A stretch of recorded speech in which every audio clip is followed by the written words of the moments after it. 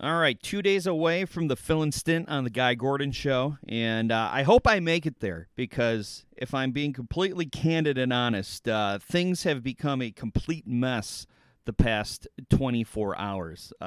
Trudy, our little 4-year-old, she'll be 4 in September, Irish Pied Havanese, is spent the night at the emergency vet last night. Came home from work. She was acting fine. As the evening dragged on, she started acting weird. Eventually, she started to just kind of zone out and start drooling. So we took her to the emergency vet, and at first they thought she might have gotten into some edibles, which I, of course, being the responsible pet owner that I am, have never had any edibles near her at all. And the vet said to us that actually her getting into edibles is probably the best case scenario here. And so this morning we talked to the vet. They called. We called them. They said not much improvement, and they don't think it was anything edible related. So they're going to try to get her in to the neurologist sometime this week. So it's kind of hard to focus on stuff like that because, we don't have any kids, so that dog is our child. And also, it's my wife's birthday today, and want to do something special for her because we've had a rough year otherwise. We spent our anniversary not in a way that we wanted to, and so I remember yesterday all day, and this is the way life works. I was actually in a very good mood yesterday, feeling like everything was okay, right? Today's my wife's birthday. I'm going to do something extra special because we've had some struggles this past year, and that's when life punches you in the mouth. So we hope for the best for Trudy. She's very young. Hopefully she snaps out of it. Hopefully this is some kind of manageable condition, and she can come home very soon. There's nothing worse than having to leave your pet overnight somewhere because they don't understand. So she's probably wondering where we are. So just wanted to get that out there in case this show is a bigger steaming pile than it normally is. So we press on because life does go on, and we're gonna hope for the best because that's really all you can do. So what happened at midnight Pacific time is what everybody thought was going to happen. The writers and the writers union and the television studios were not able to come up with a contract, so the writers are going on strike. I heard on the Today Show that May is actually the time of year that shows start scripting for the fall. So even though we are still a good however many months away, 4 or 5 months away from fall television,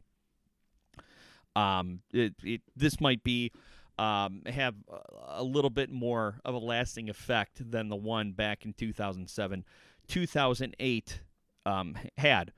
And of course, like I said yesterday, the sticking point was streaming residuals and assurances that the television studios would not replace human beings with AI, which might sound a little bit conspiracy theorist or paranoid, but I think we're going to see a lot of labor disputes centering around AI, and for good reason. Jeffrey Hinton, he was a Google engineer for the past decade. In 2012. He recently quit. He was one of the developers that started the AI starting with rudimentary picture software and whatnot. But he has recently stepped down to warn people about doing too much too soon with AI. If you remember, a couple weeks back, a bunch of tech giants and people in the industry wrote a letter asking companies to kind of take a pause, slow their roll a bit when it comes to AI. And Elon Musk signed it. Jeffrey Hinton did not, because at the time he was still employed by Google and he didn't want to compromise his paycheck. But his conscience got the better of him, and he stepped down. And his two main concerns are, I think, the type of concerns that everyone has, right? Number one, AI replacing just about every human being at every job, and B, it being abused by bad actors. And we're starting to see this already. There's been news stories about how scammers are cloning people's voices and calling parents and playing an AI-generated script that sounds like their child, and saying, "Hey, Mom, I need some help. I've been kidnapped. Give this guy send this guy however much money to safely ensure my release." It happened to a woman. I can't remember the state, but her daughter was coming home from a trip, and she got that phone call from a scammer. And she called the police. She called her husband. Luckily, her daughter was upstairs. Safe and sound. But we're going to see a lot of this. I mean, this is a new twist on an old scam. I know that I know some people. It's usually the elderly. They'll get a phone call from someone saying, "Hey, this is the something sheriff. Your grandchild is in jail, and they need you to bail them out." Or they would have someone who sounded young on the phone, just kind of fishing, hoping that they found someone whose grandchild sounded similar to the person on the phone. Now they're able to do that with AI.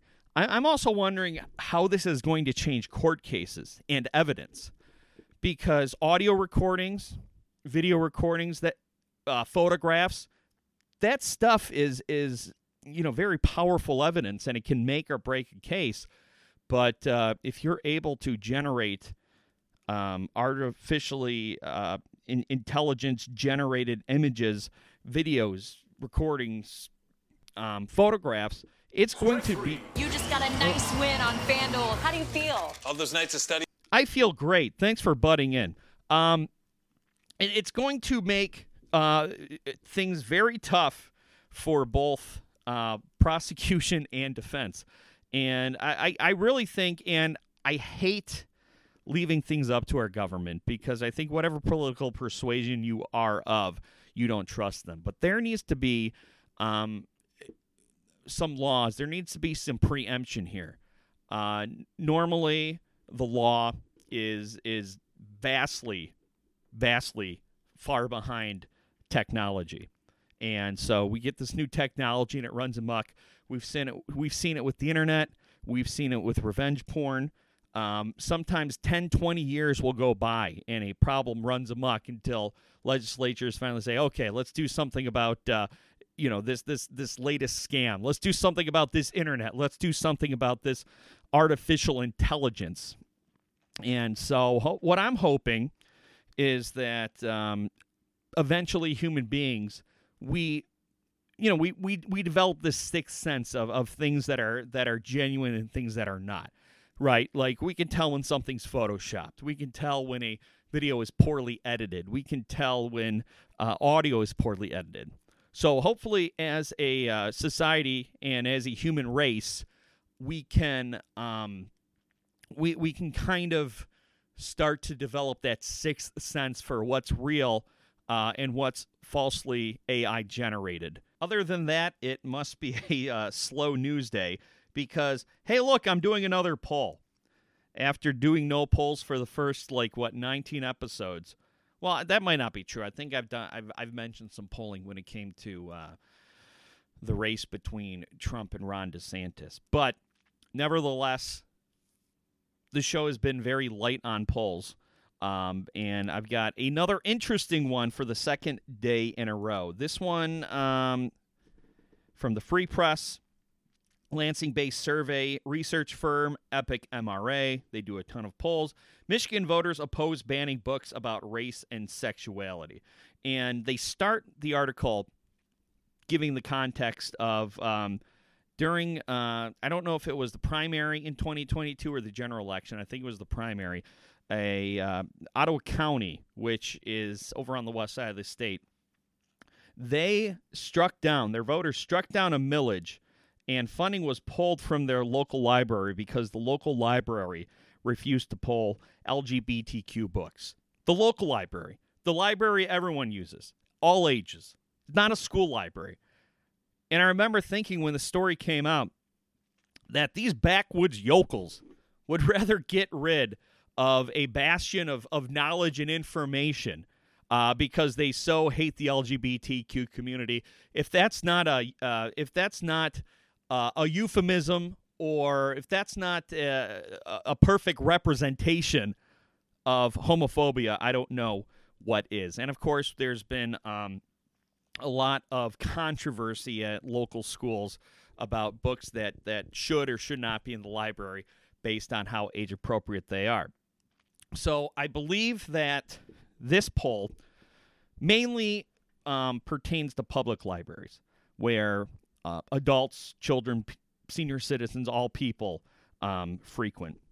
Pardon me. So the poll shows respondents were split on whether they think a situation would ever warrant banning books. 45% said that there are rare times when doing so may be appropriate, while 42% said that there's absolutely no time where a book should be banned. The survey revealed a partisan divide, with 57% of Democrats saying books should never be banned and 27% of Republicans saying the same. Overall, especially when it comes to a public library, I think, unless it's like the anarchist cookbook that tells you how to make pipe bombs, unless it's something that could actually threaten the physical safety or lives of people.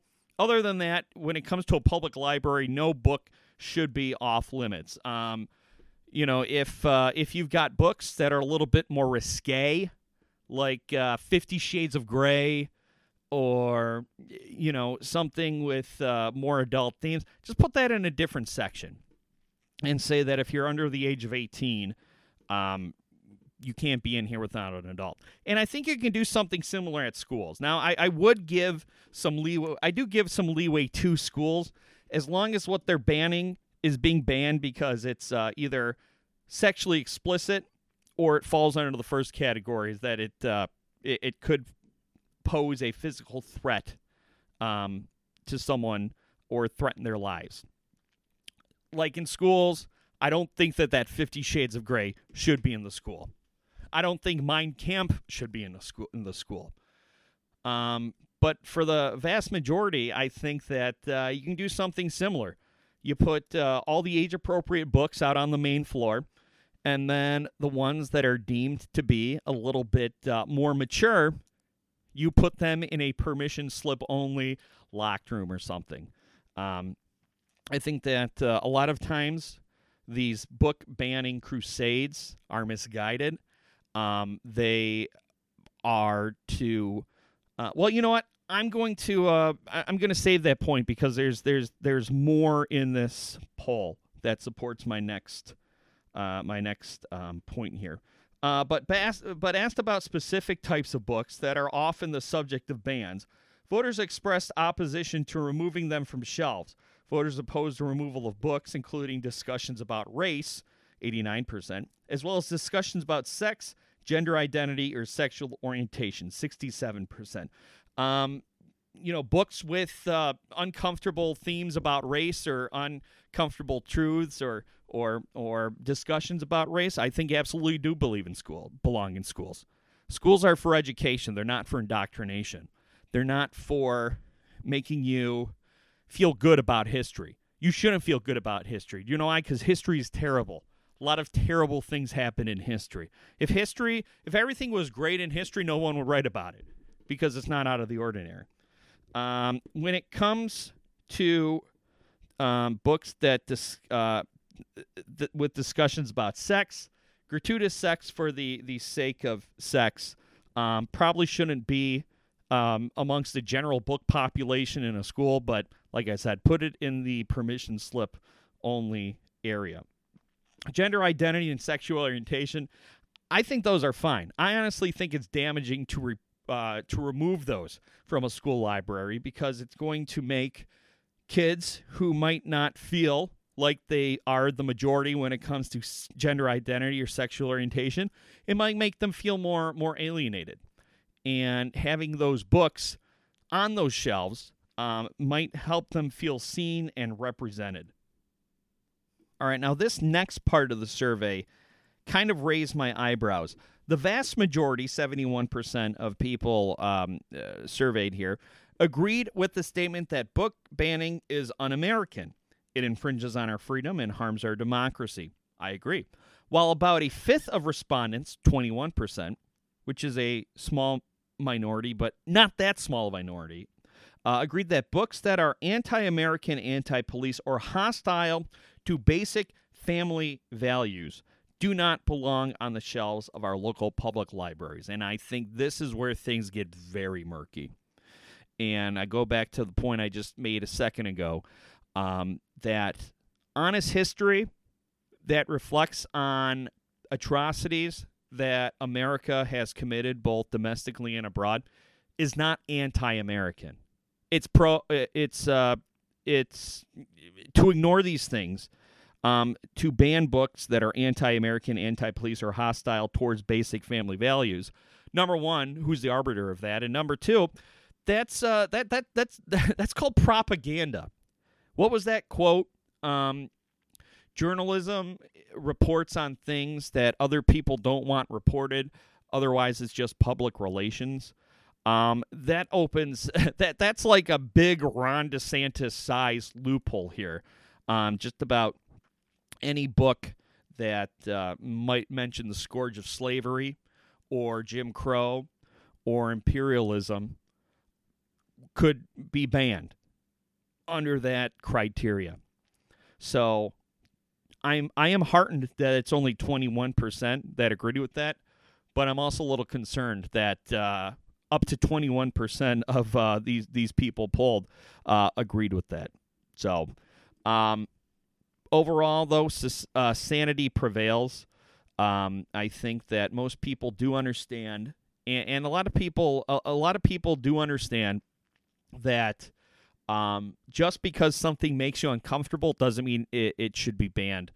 And the more, and this is a cliche, but the more we learn about the mistakes we've made in the past, the less likely we are to repeat them. And the Florida Panthers have done something seemingly impossible in this young playoff season. No, not eliminating the Boston Bruins, who had the best regular season in NHL history, beating them in the first round, which lets the 1995-96 Red Wings off the hook. They held a previous record, and they got bounced by the Avalanche in the semis. And then they went on to have a hell of a run of Stanley Cups. No, that's not what I'm talking about, the Panthers achieving something seemingly impossible. I'm talking about them making the Maple Leafs sympathetic. I believe the series opens up tonight, and if I'm incorrect, Paul will correct me because he's a big hockey guy. I believe that series opens up tonight in Toronto.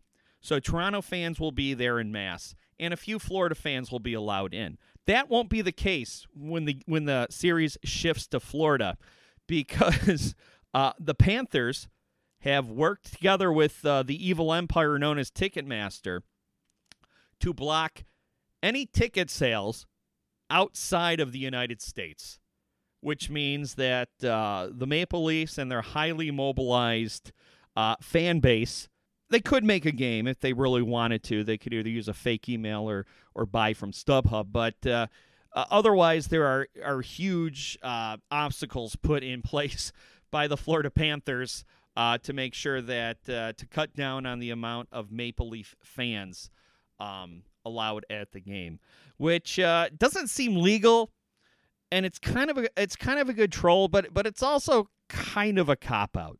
I mean, if you're so worried about the attendance at your home games, work harder to attract more Florida fans so that the Maple Leaf fans can't make it.